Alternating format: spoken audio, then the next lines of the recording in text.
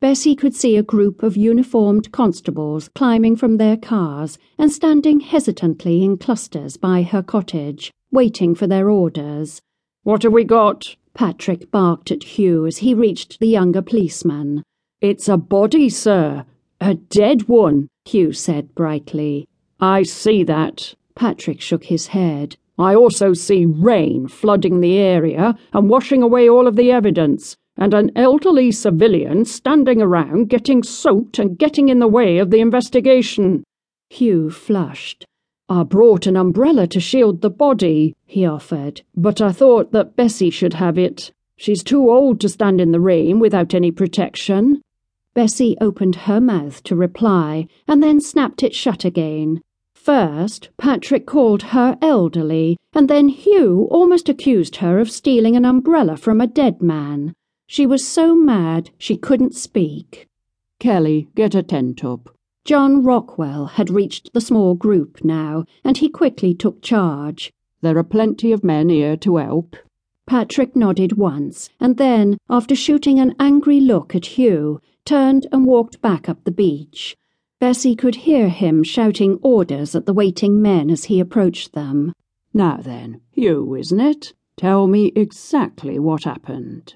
Rockwell smiled encouragingly at the young policeman, who looked relieved. "Duna, back at the station. She was rung at 07:22 this morning by a known member of the public, stating that she had discovered a body on Laxey Beach.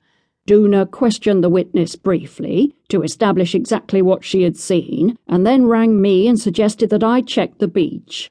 I arrived at 07:55 and found the body exactly as described by the witness. I attempted to ascertain if the man in question was merely sleeping or was indeed dead by trying to roll him over. Upon doing so,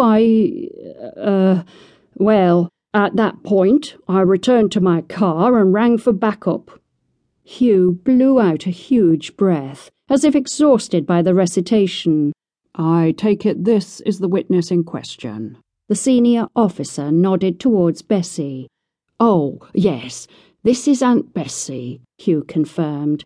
"Sorry, Miss Elizabeth Cubban. She lives in the cottage just there." Hugh pointed to Bessie's cottage, and John turned his head and slowly looked it over before looking back at Bessie.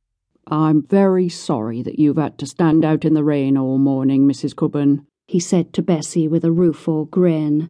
She was surprised to find that his eyes were an almost electric green that instantly fascinated her.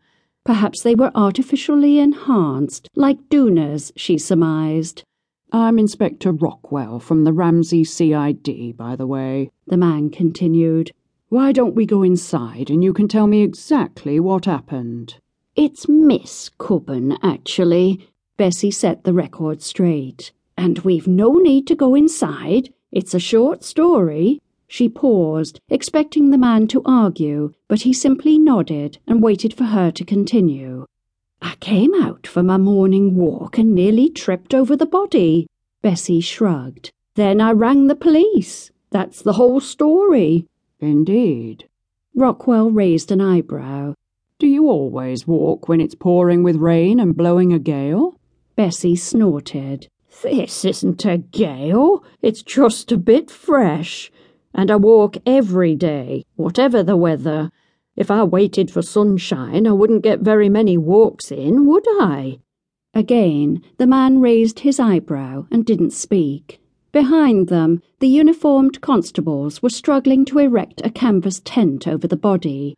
Bessie turned to watch the action as the men fought the wind, the rain, and their own general incompetence. She had to bite back a laugh as a huge wind gust blew the half-erected tent over onto the beach. "We aren't impressing you with our professionalism, are we?" Rockwell asked Bessie as they watched the men begin again.